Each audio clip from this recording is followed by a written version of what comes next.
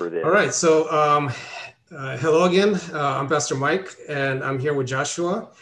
And we're going to continue the conversation about the paper I've written a little bit ago called Christian Epistemic Models in Sola Scriptura. This paper is available for anybody that wants to kind of get a sense of the background of the discussion. Probably the easiest way to get a hold of it is by typing in bit.ly dash Sola Scriptura Manifesto. That's probably the fastest way to find it. Anyway, so just with that quick introduction, I'm going to let Joshua introduce himself, tell us a little bit about himself, and then we'll just jump right in. Good morning from Kenya and good evening to California. My name is Joshua. My wife is Ruth. We've been blessed with 6 children. We have been resident here in East Africa since January 2007. So we have a lot of African experience. I've previously spent some time living in Papua New Guinea and India, and with my wife in South Africa for a little bit over a year when we had a short teaching gig at a Bible training institute. We're missionaries here in Kenya. We work primarily with the Maasai and Turkana and Samburu people groups. We speak the Ma language of the Maasai and the Sempur language of the Samburu people. We're learning Swahili. I can mess around and read a little bit with Greek, Hebrew, and French. So while I would not consider myself a polyglot, I'm also not monolingual. And that shapes not only how I speak, but actually how I see the world and how I interpret things. I have a broader view, as you know, not being monolingual yourself, being able to think in more than one language and to operate more than one culture, it really broadens your view of the world in helpful ways.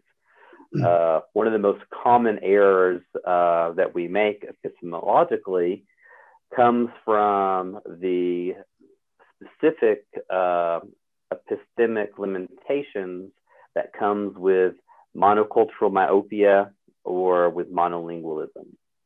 And so I hope with bringing that perspective, I can help, broaden beyond what you would already have from English, Romanian, and the biblical languages. Most of our work is with training church leaders, developing local language curriculum. We've published teaching materials in the Ma language and Swahili and Turkana. A long time ago, I used to be a chemist, especially in quantum mechanics a level of chemistry, and I've been published with some research in the Journal of Chemical Physics.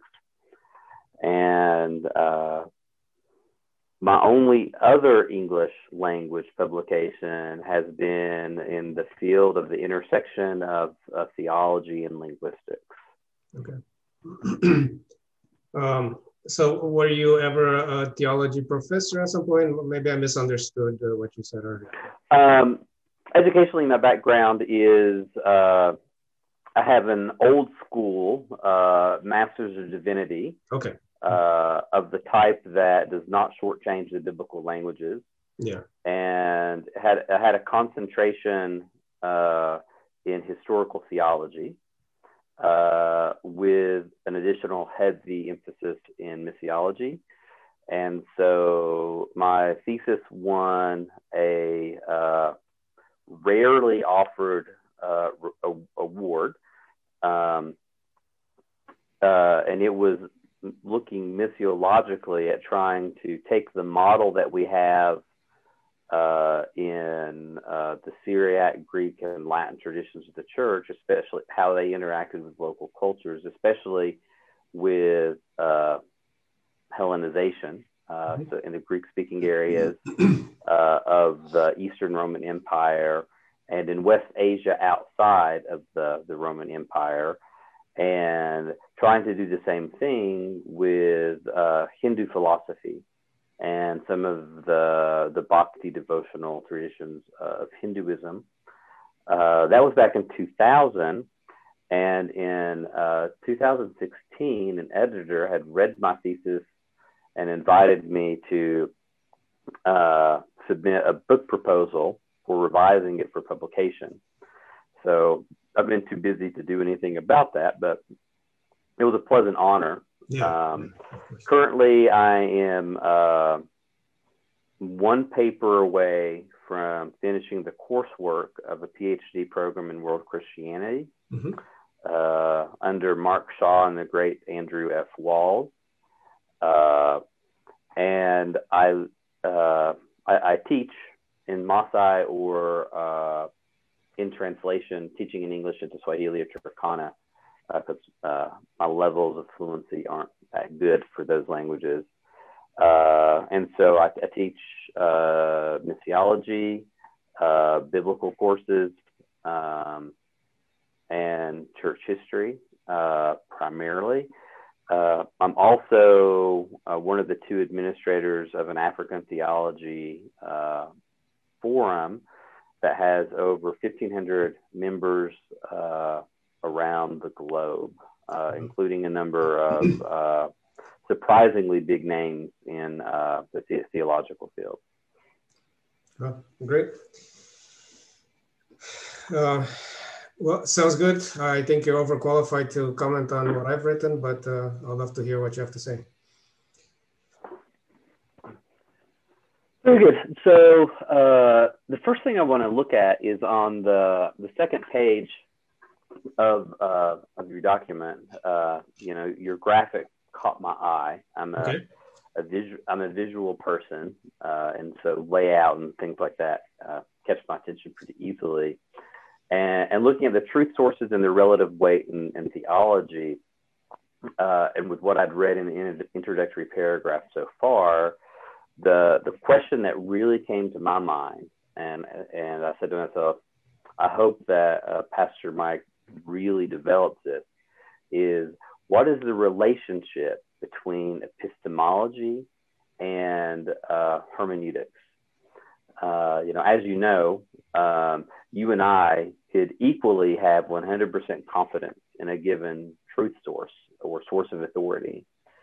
And yet our theological conclusions or theological systems that we build on that foundation could nonetheless be shockingly different. Yeah. And there's a number of things that can go into that, including, our presuppositions and so forth. But one of the major differences is having a different hermeneutical approach. We have the same data, mm-hmm. and we may share the same epistemic commitments for how we can be certain about the validity of the data at hand. And yet we can come up with completely different conclusions. Yeah. I mentioned that I work with this African theology forum, African Christian theology, and one of the big areas, there's two big areas. One is contextualization, which if there's time I might get on later. Making something culturally appropriate in a way that's not so much culturally appropriate as culturally intelligible, I think would be a more helpful way to put it. Yeah. But another big aspect of that is the question of hermeneutics. And so we talked in our field about African hermeneutics over against, for example, post-Enlightenment based Western hermeneutical models. For example, in the post-Enlightenment worldview, there's very, little room for the supernatural. And you talk about this in the bottom third or quarter of your paper when you're talking about the scientific method. Yeah. That also resonated with me as a former scientist, of course. Mm-hmm. And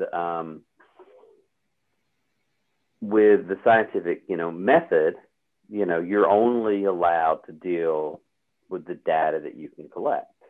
But the data that you collect is only valid if it's reproducible under controlled laboratory conditions. And so the whole process of peer review in academic research, and we've especially seen this with all the research about the novel coronavirus recently, is, somebody may have this paper that looks, hey, maybe, this particular drug is going to be a miracle drug like penicillin for the COVID-19 disease, but are those results, reproducible? Yeah. Can other groups duplicate, the conditions of your experiment and get the same results? And so the press very eagerly picked up and reported on things that were initial reports that weren't yet, confirmed. And then it turns out that there were problems with the study, and it couldn't be reproduced. And so science says, well, it was promising, but we're going to scratch that off and try something else now. Yeah. And there's not room for the supernatural. And so later in your paper, you talk about the key event within the Christian narrative, which is the resurrection of Jesus. Mm-hmm. You can't, by definition, if it's miraculous, you cannot reproduce it in a laboratory. Yeah. If you could reproduce it in a laboratory, it wouldn't be miraculous. You couldn't have the truth claim that this is the special interceding of God in history if it was something that just happened, that you could reproduce it. And so very often the metamorphosis of the caterpillar into a pupa, into a butterfly or a moth, is used as an analogy for resurrection for good reason. But it falls short, as all analogies are bound to do, because it is reproducible. Yeah. If you get some caterpillars and you get the right kind of leaves for them to eat, a third grader can reproduce the metamorphosis of the caterpillar into a butterfly or moth. Yeah. So it's pretty special. And there's parts of it we don't understand, because if scientists cut into the cocoon to see what's happening, they stop the process. So it's kind of like Heisenberg's uncertainty principle. The very act of examining what's going on affects what's going on. Yeah. So, or Schrodinger's cat, when it's in the box, you don't really know if it's a dead or alive or even there. But once you've opened the box, you've messed up the experiment, because you've impacted it. So with kind of that in mind, I would want this paper to really explore the relationship between epistemology and hermeneutics, because if you're trying to build a sola scriptura approach, where you mean sola scriptura, which, obviously when the Protestants said sola scriptura, their sola was very qualified. Yeah. They didn't mean only this and nothing else.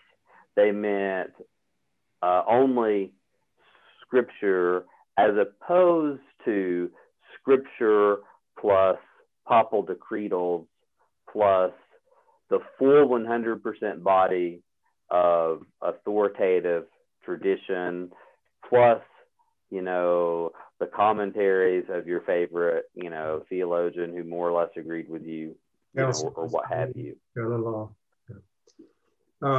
So you kind of ran through my whole paper in about 5 minutes there.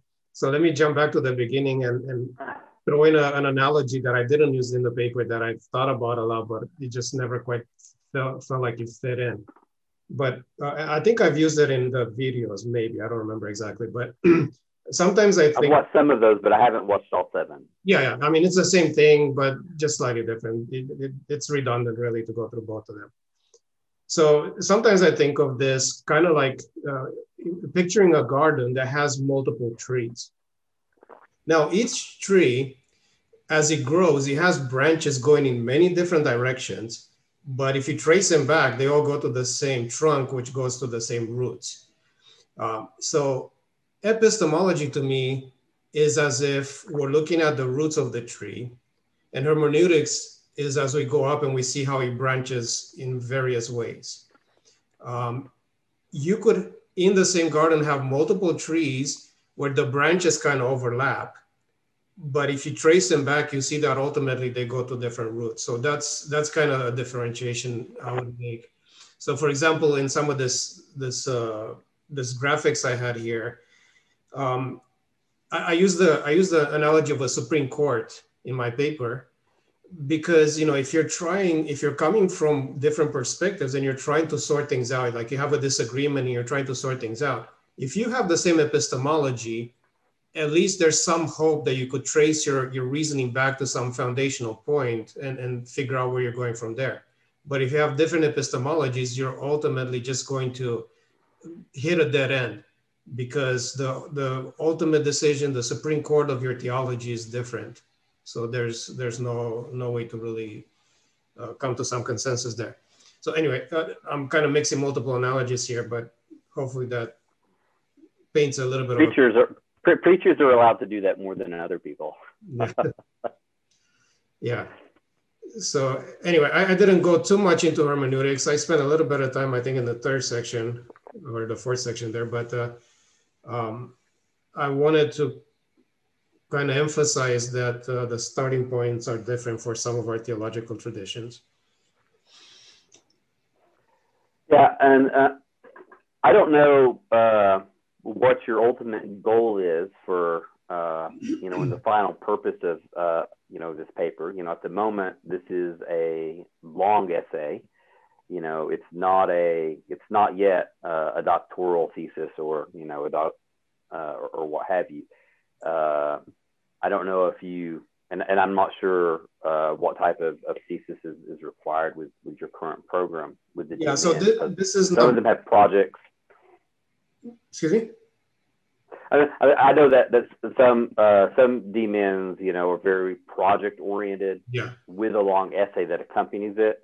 Others still, require you have the project, but then you have a full thesis write-up as opposed to a long essay. Yeah. So I'm not sure what your ultimate goal is for the project. So this is not going to be my dissertation. My dissertation will be different, but this will be like a basis for it. So essentially, I'm trying to put together this way of approaching theology that kind of organizes ideas in a way that is easier to make sense of, and it makes it easier to communicate across the board. So when different people coming from very, very different perspectives end up being unable to get across their ideas to each other because of their background and different outlooks on things, this sort of, at least in my opinion, this kind of makes it a little bit easier to kind of have this conversation. Plus, it makes it easier to evaluate different perspectives and say, okay. So one of the things I propose in the paper is to kind of think about developing some parameters of viability instead of thinking in terms of right and wrong, where everybody, there's all these different perspectives and everybody believes that they're right and everybody else is wrong. Well, instead we can create this kind of wider space where we allow multiple models to coexist and kind of go from there. So yeah, well, and I really appreciated the ecumenicity of that approach and moving away from sectarianism. In most Christian faith traditions, there's a fair bit of sectarianism.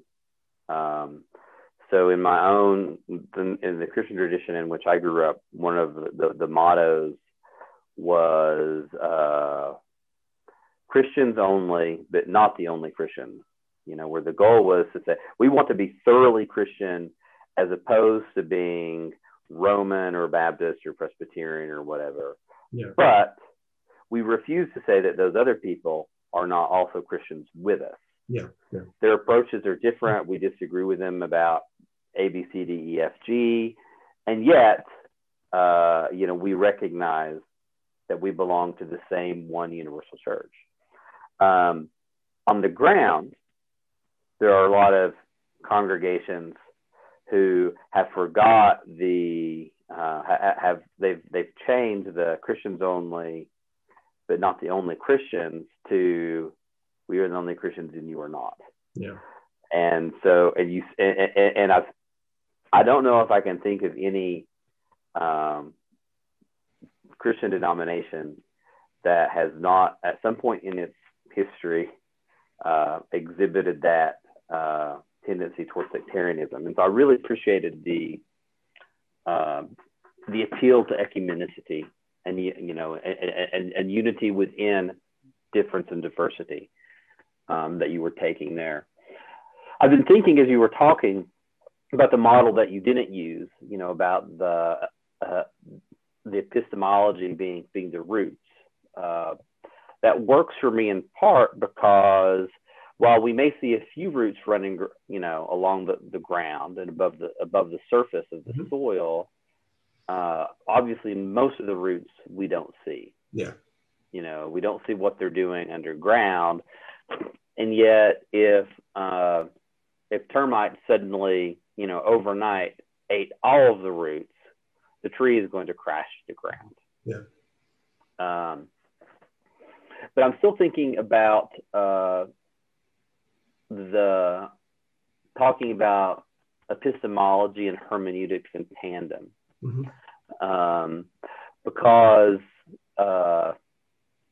there's a lot of overlap, I think, between the two concepts. I mentioned the post-Enlightenment, scientific, worldview, behind the scientific method, which, as you point out, has been really, really fruitful. And for what it's designed to do, it does very, very well. But it has a self-imposed epistemic limitation, because it can't touch what it can't touch. Yeah. In most African worldviews, on the other hand, here in Africa, we live in a much larger world. Africans believe in the efficacy of both curses and blessings, because they see the effects of both curses and blessings. And a Western trained scientist will argue that, well, at most this is a placebo effect. It's because the person, had a predisposition to believe in the efficacy of the curse or of the blessing, that psychosomatically it became a self-fulfilling prophecy, blah, blah, blah, blah, blah. But that's the voice that lacks experience. And it's also completely contrary to the testimony of Scripture. And so if we're really serious about a sola scriptura, where we mean sola, as opposed to we saying sola, but we really mean sola, faith, grace, glory of God, Scripture, all five of them. But here, our worldview, it's a much bigger world.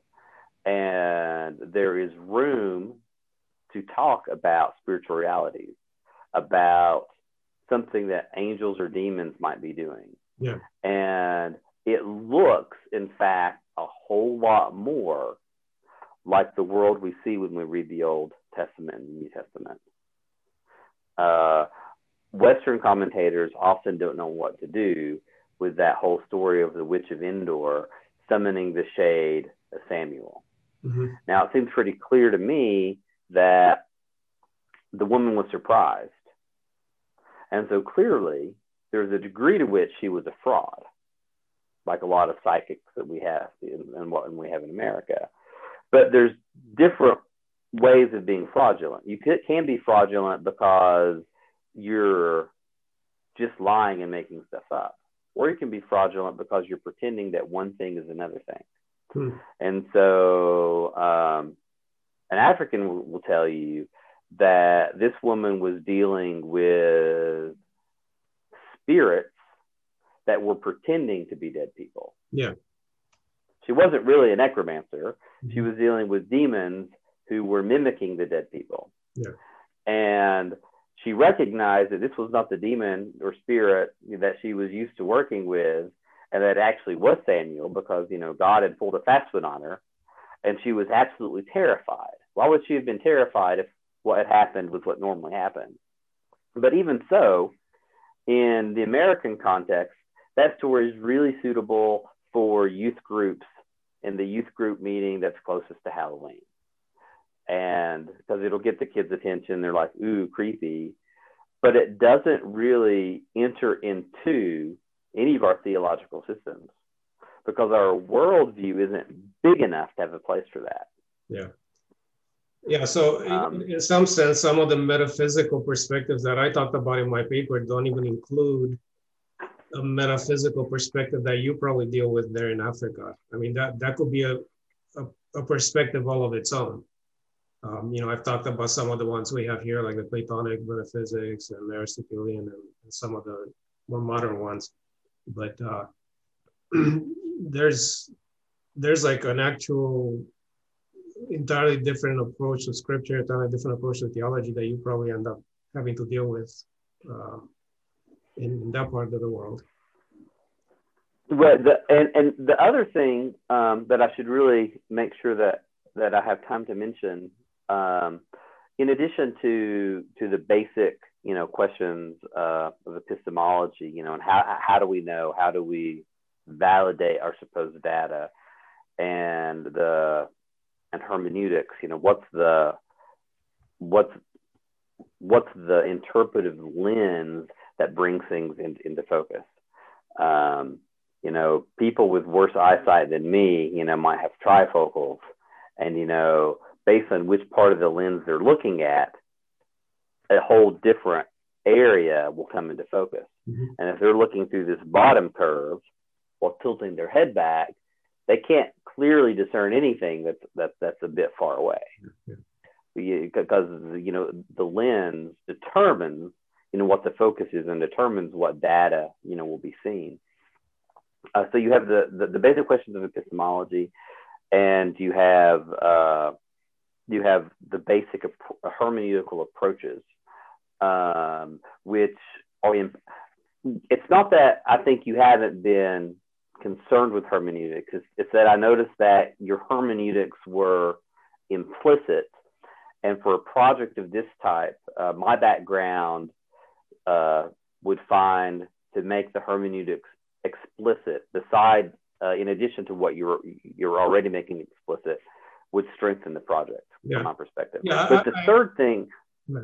No, I was just going to say, go ahead. I agree with you. I think part of the issue with doing that, however, is that I believe the hermeneutics actually, what will be a word, they essentially spring out of the epistemology. So depending on which tradition you're working through, the logic for your hermeneutics will be very different.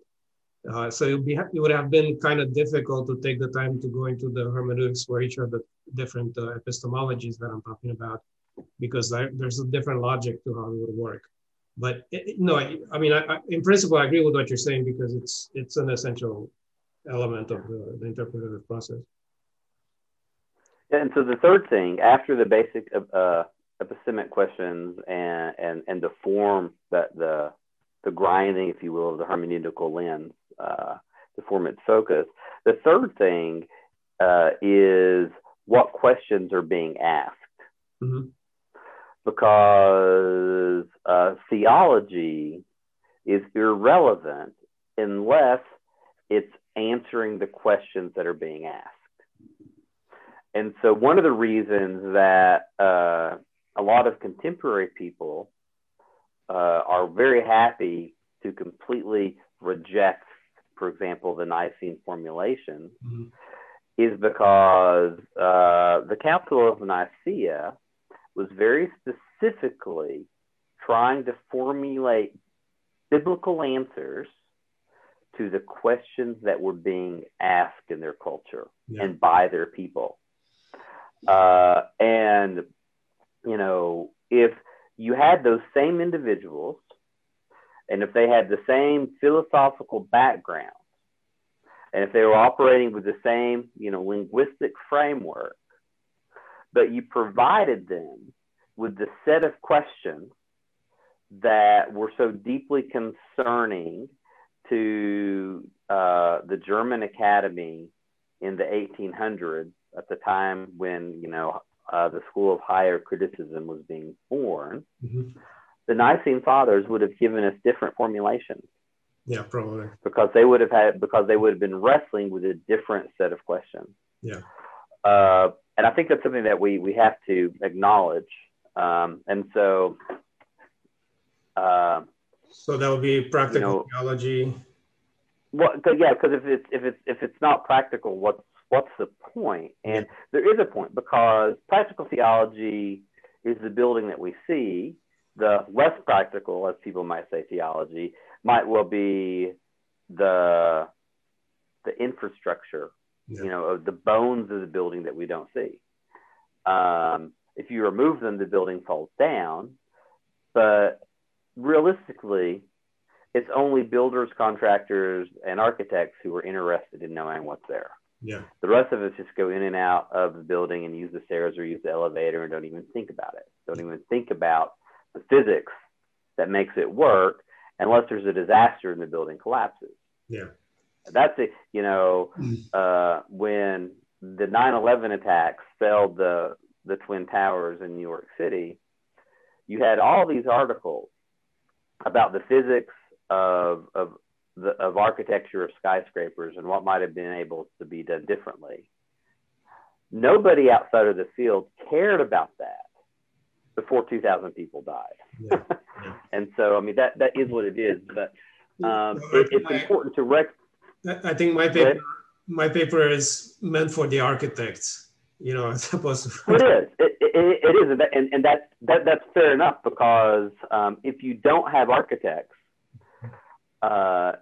you have buildings that collapse, and we see that here in parts of Africa, where for whatever reason there's corruption, people take shortcuts, and you know, you have builders who are without scruples, who are just trying to make money, and you know, during the rainy season, you will have, you know, a 6-story building full of people collapse.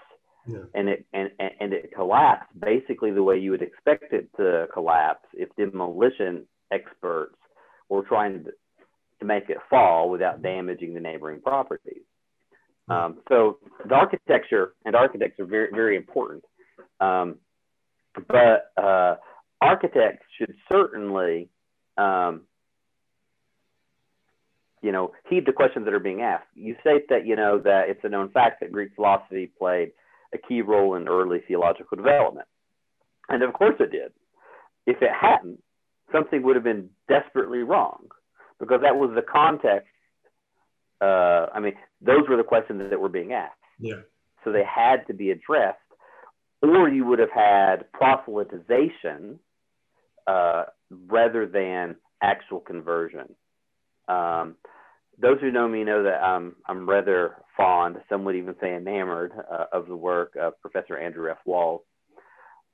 When he talks about conversion and proselytization, he points out that proselytization means you have to become a Jew before you can become a Christian. Yeah.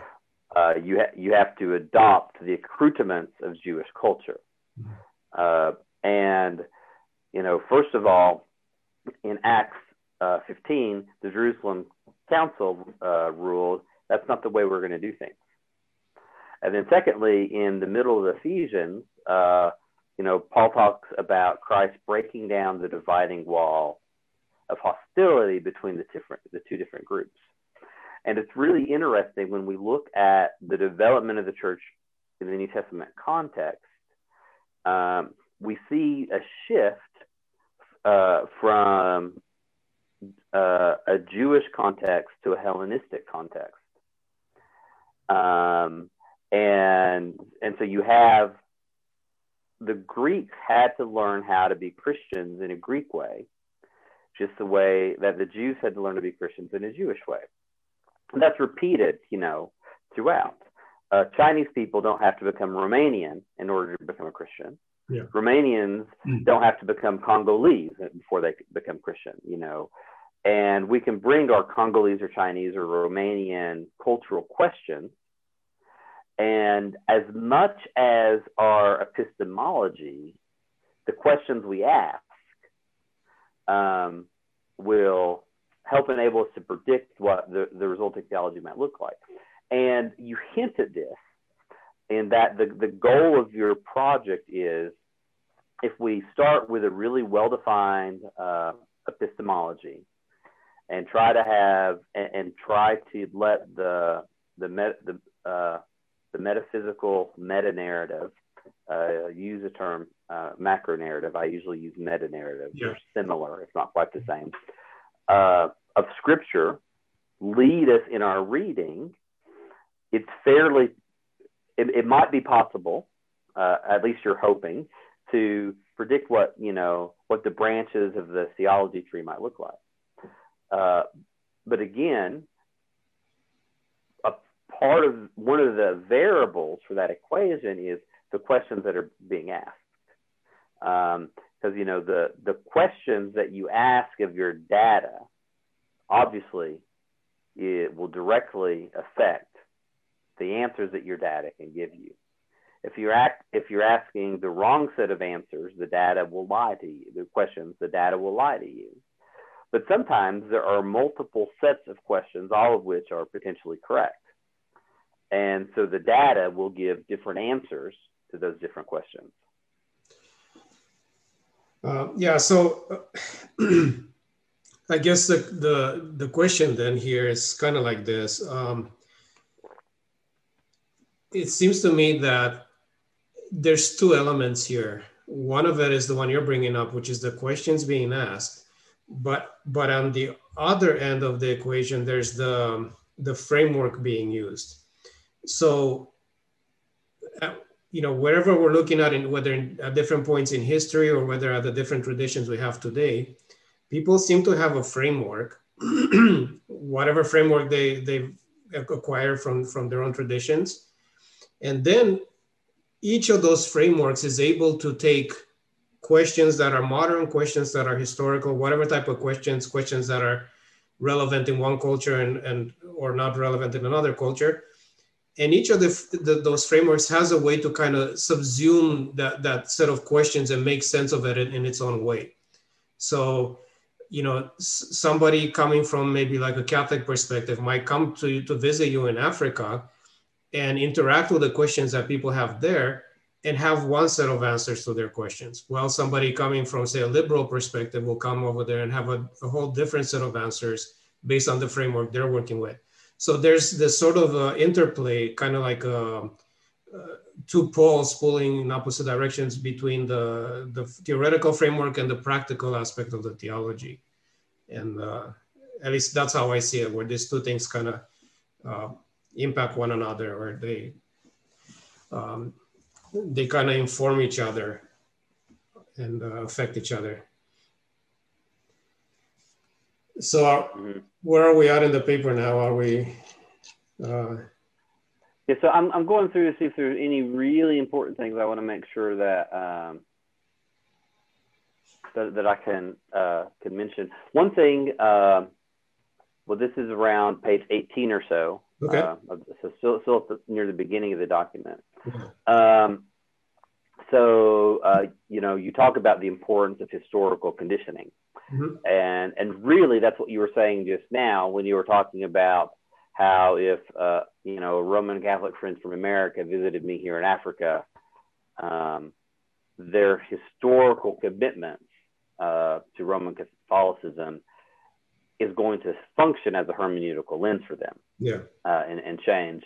And so I may sound like a broken record, but I would again want to, emphasize that an important component of that historical conditioning is cultural conditioning. Mm-hmm. So I'm not disagreeing with you. I'm just saying that it seems to me that the two work together. So for example, a person— They do work together. Yeah. A person has a certain lens here and they are addressing a certain set of questions here. Then they come over there and they're addressing a different set of questions, but because of their lens, they might answer those questions differently than you would answer coming from a different lens. So yeah, I absolutely. And again, I was only repeating it in order to re-emphasize the cultural side of things. Yeah.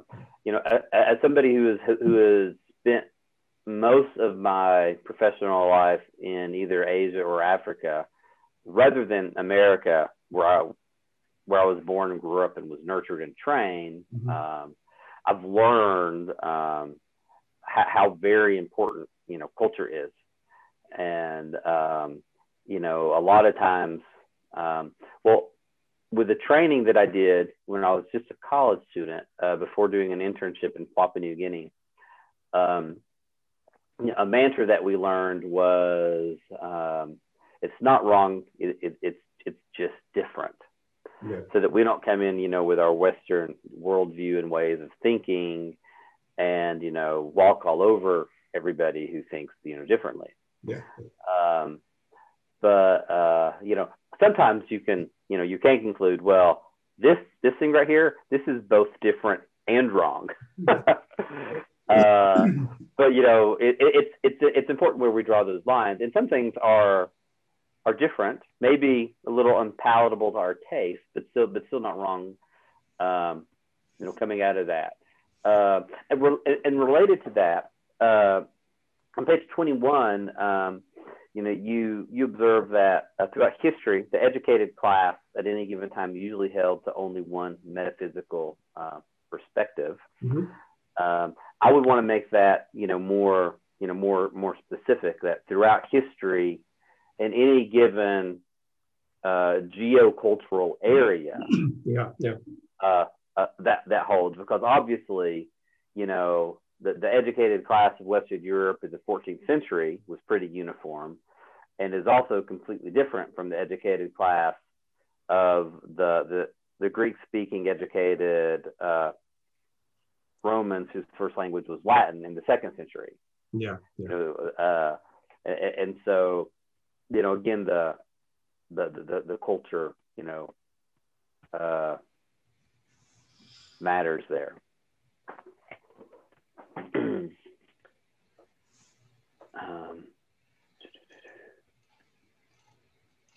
Okay, just glancing quickly at my notes to see what things I'll just am happy to let you read, and which things I would really want to make sure to discuss.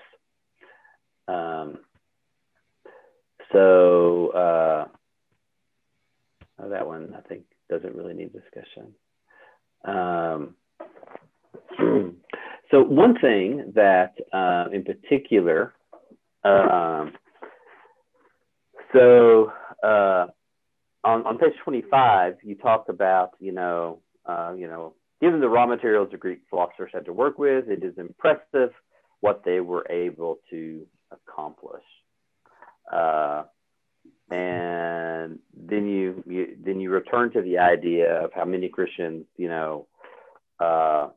would regard that Greek philosophy as a form of general revelation, or at least a conduit through which you can find general revelation here or there, or natural theology, natural law, or a pedagogue for the Greeks, mm-hmm. was the term that people like Justin Martyr used. And you discussed this a little more further below, but at that point, the question that I was asking for this epistemic project is, to what degree does natural revelation exist? Of course, a hardcore secular scientist will say not at all. A committed Christian who's also a hardcore scientist, very often will say that, well, it does exist and it's meaningful to them, on the weekends. But when they're at work, they function as if it doesn't exist. But for a sola scriptura epistemology, if we're going to take it really seriously, I think we have to ask, was Justin Martyr correct in adopting the language of spermatikos logos from the Stoics, and saying, well, yeah, they were onto something, but we need to make the lambda in that logos a capital logos, because it's really Christ. Is the thesis in missiologist Don Richardson's Eternity in Their Hearts? Is it talking about the redemptive analogy? Is that legitimate? Or appealing to Romans, the first chapter, did God in fact leave for God's self a witness in the world? Yeah. And so you've done a really good job, I think, analyzing the historical perspective of how things developed. But for a sola scriptura approach, that's a question that really needs to be addressed. Now, it's a question for me, does that need to be addressed kind of at the front end, or does it need to be addressed midway through, when having laid the epistemic foundation, you're trying to ferret out just what the scriptural, metaphysics is?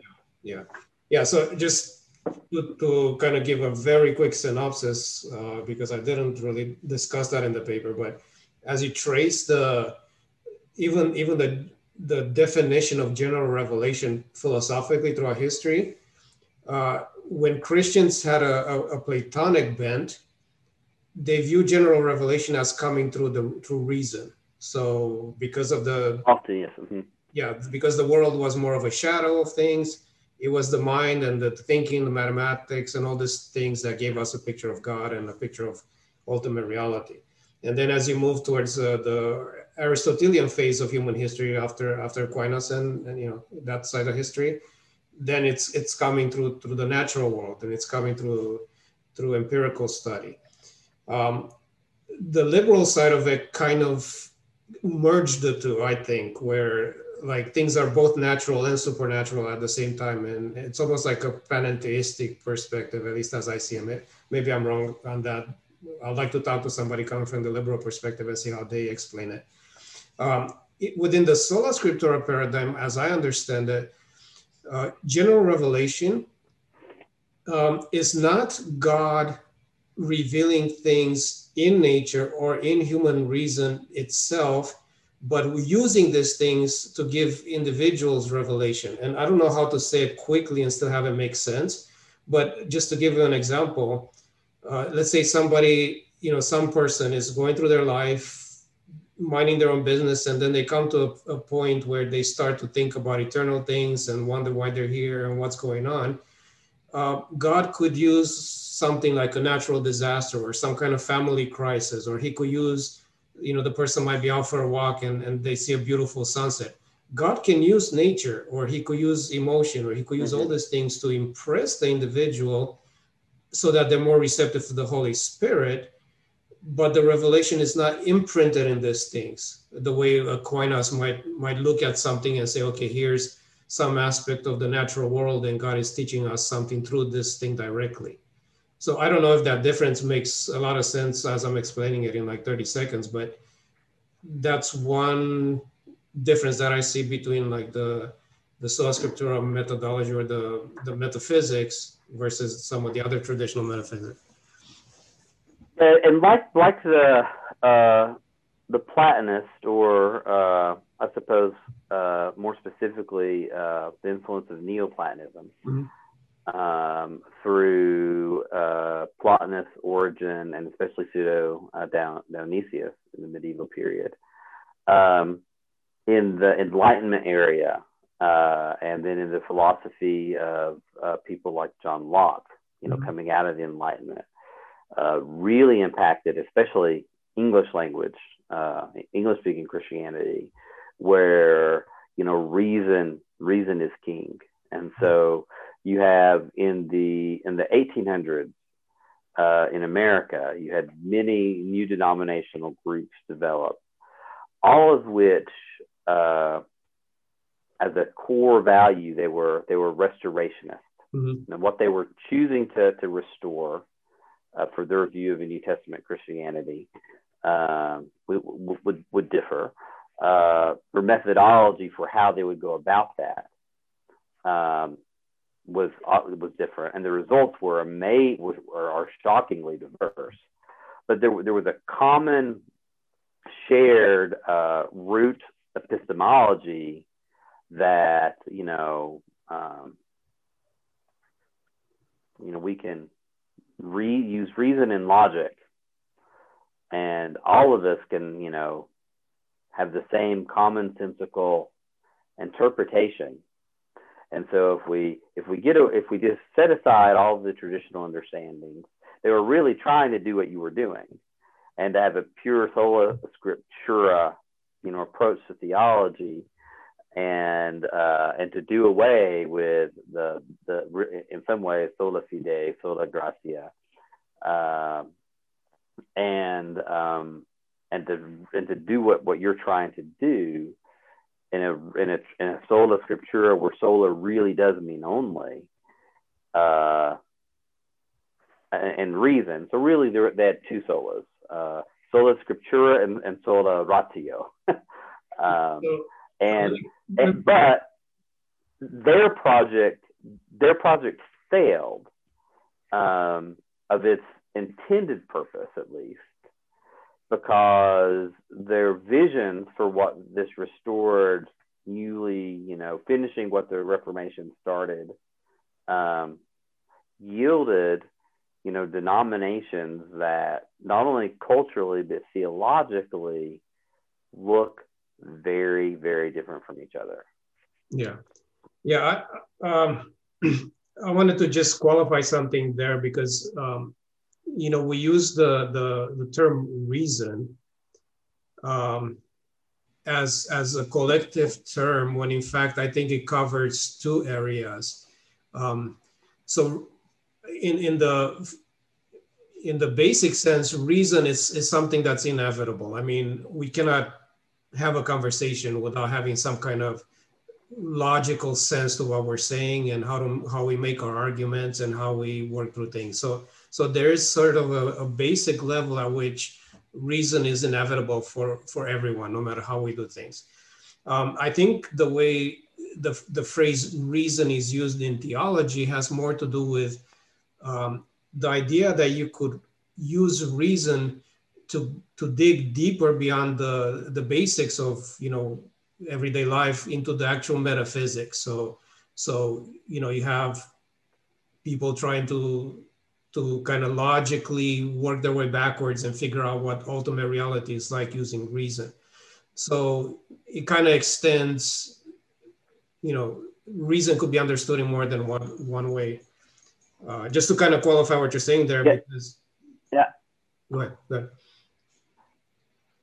Yeah, and I realize that our time slot is nearing the end.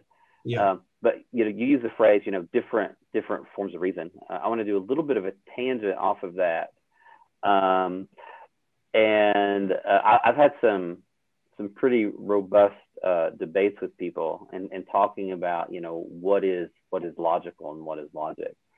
And for a lot of Americans, logic only is Aristotelian syllogistic logic. Mm-hmm. And everything else is absolutely illogical. And it's to me, that's actually a little bit laughable, because if you have experience outside of one culture, you know that's not true. Yeah. And so when I was so in seminary and working on my MDiv degree, one of the books that I read had a title something along the lines of the logics of India, and there was an S after logic because there were different systems of logic that developed in the ancient Sanskritic tradition, absolutely as robust as anything that we have from Pythagoras or Plato or Aristotle, but really, really different. And in the missiological work that I've done, I've noticed that classical Buddhism is incredibly logical. Yeah. I mean, its logic is absolutely watertight. It's not Aristotelian Western logic, but it's watertight. The problem with it, from my view, is that its premises are flawed. And it doesn't matter how good your logic is. If your premises are flawed, your starting point is wrong. You're going to end up with wrong conclusions. And I think that we find that in Buddhism. But then also, when my wife and I first moved as newlyweds to South Africa in 2000, there were aspects of, broader African culture. Obviously, South African, Congo, Kenya are all very different, but they have a lot of similarities, just like Italy, Northern Germany, France, Scotland, Ireland, New Jersey, and California have perhaps more similarities and differences from a common heritage.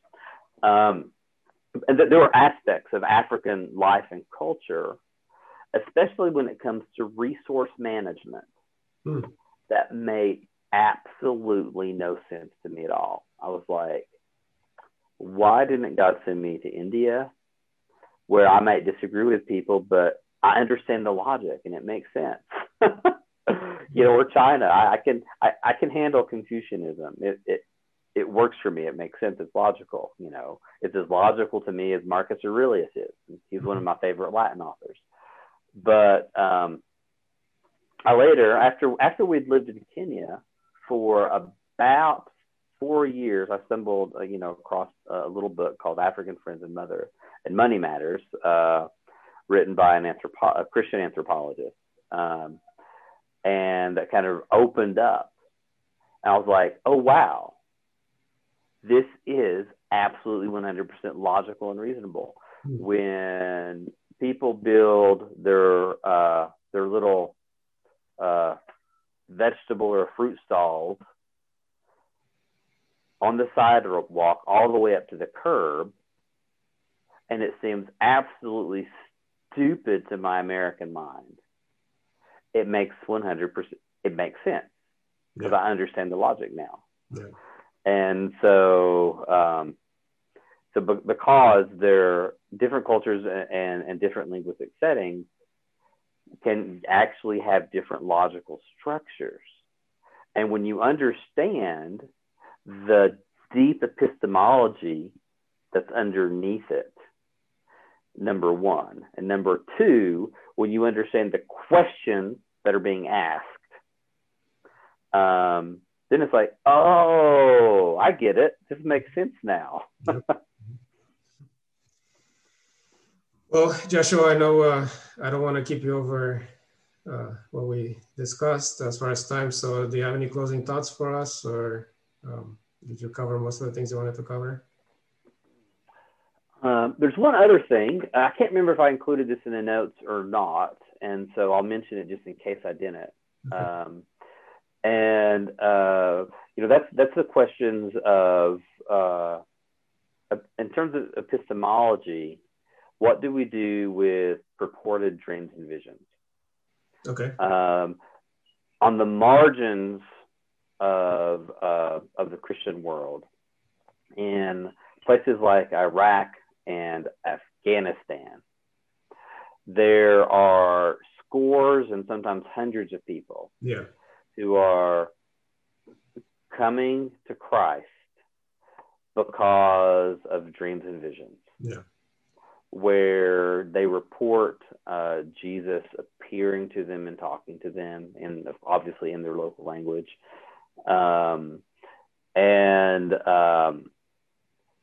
That's data that the post-Enlightenment scientific method doesn't really know what to do with. Yeah. Or like, well, that's interesting. I briefly brought that up in a footnote, I think, in my paper, just because, like, from within an academic context, those things are kind of intangibles. You can't really discuss them the way I discuss some of the other approaches, but they're there. And the Pentecostal tradition depends heavily on the miraculous. So the Pentecostal traditions do, and in Africa and Asia, even the non-Pentecostal traditions do as well. Yeah, because it's a part of their broad, review. And I mean, in terms of, there have been times when I'm not, I don't belong to the Pentecostal tradition myself, but I'm also not a cessationist. Mm-hmm. And at the bottom of the hill of the dirt road we live on, where we come to the paved road, when we need to go to the city, we turn left if we because we can still get there if we turn right. It's just going to take an extra hour. Yeah. So why would you do that? Yeah. There have been times when my left turn signal is on and I'm at the bottom of my hill, and I have just felt a strong compulsion to turn right and go the long way. And I've done that. I've listened to that. And then I've learned that had I gone left the way that I usually go, I would have been in the middle of the congested market center of Ngong town when a riot erupted. Wow. With people burning tires, throwing rocks at vehicles. And so epistemologically, what do you do with that? How did I know that I shouldn't go left? It's certainly an intangible, but if you check the timeline, which we did when we still remembered, the times, we would have been midway through the market area when it erupted, and we would have been stuck. Yeah, yeah. Blocked on both sides, and who knows, we might not have even survived. And so my epistemology has to find something to do with that data. Yeah. Because there are that wasn't a one-off occasion. Yeah. Things like that have happened while we've lived here. At least 5 times, 5 specific times that I can think of. And, and each time, by listening to whatever it was I was hearing, go right, don't go left. It has literally kept my family out of a dangerous situation. Yeah. And so my epistemology has to do something with that. Yeah. And, from a sola scriptura approach, and I'll close with this, there's that lovely verse in the Old Testament, and my wife would remember the reference, but I don't remember at the moment, that says, you will hear, a voice behind you saying, go to the left, go to the right. This is the way, walk in it. Yeah. Yeah. And so when I read through, not just my favorite chapter of Romans or John, but the whole book, Genesis to Revelation, including all that obscure stuff in the Old Testament, a sola scriptura place indicates that my epistemology and my very worldview should be a bit broader than what it was when I was, growing up in an American public elementary school. Yeah. Well, Josh, thank you so much for taking the time. I really enjoyed talking, and it's exciting to Yeah, me too. be able to have a face-to-face conversation on the other side of the world. I mean, if it wasn't for the pandemic, we might never have this might never have caught on, really. But Yeah, the technology is wonderful on the days that it works. yeah. All right. Well, thanks a lot, and hopefully we'll be in touch about other things in the future if anything comes up. Yeah, very good. I'll send you an email attaching the document with my notes for you to look at and do what you want. If you want to correspond on any of the points that I've mentioned, I'd be happy to. I've also listed a number of secondary sources that could potentially strengthen your argument if you had the time to incorporate them. Yeah. So I realize that everything has limitations of scope always affect us. There's always more we could say. Yeah, I really appreciate that. Let me start the recording and then we'll just say our goodbyes.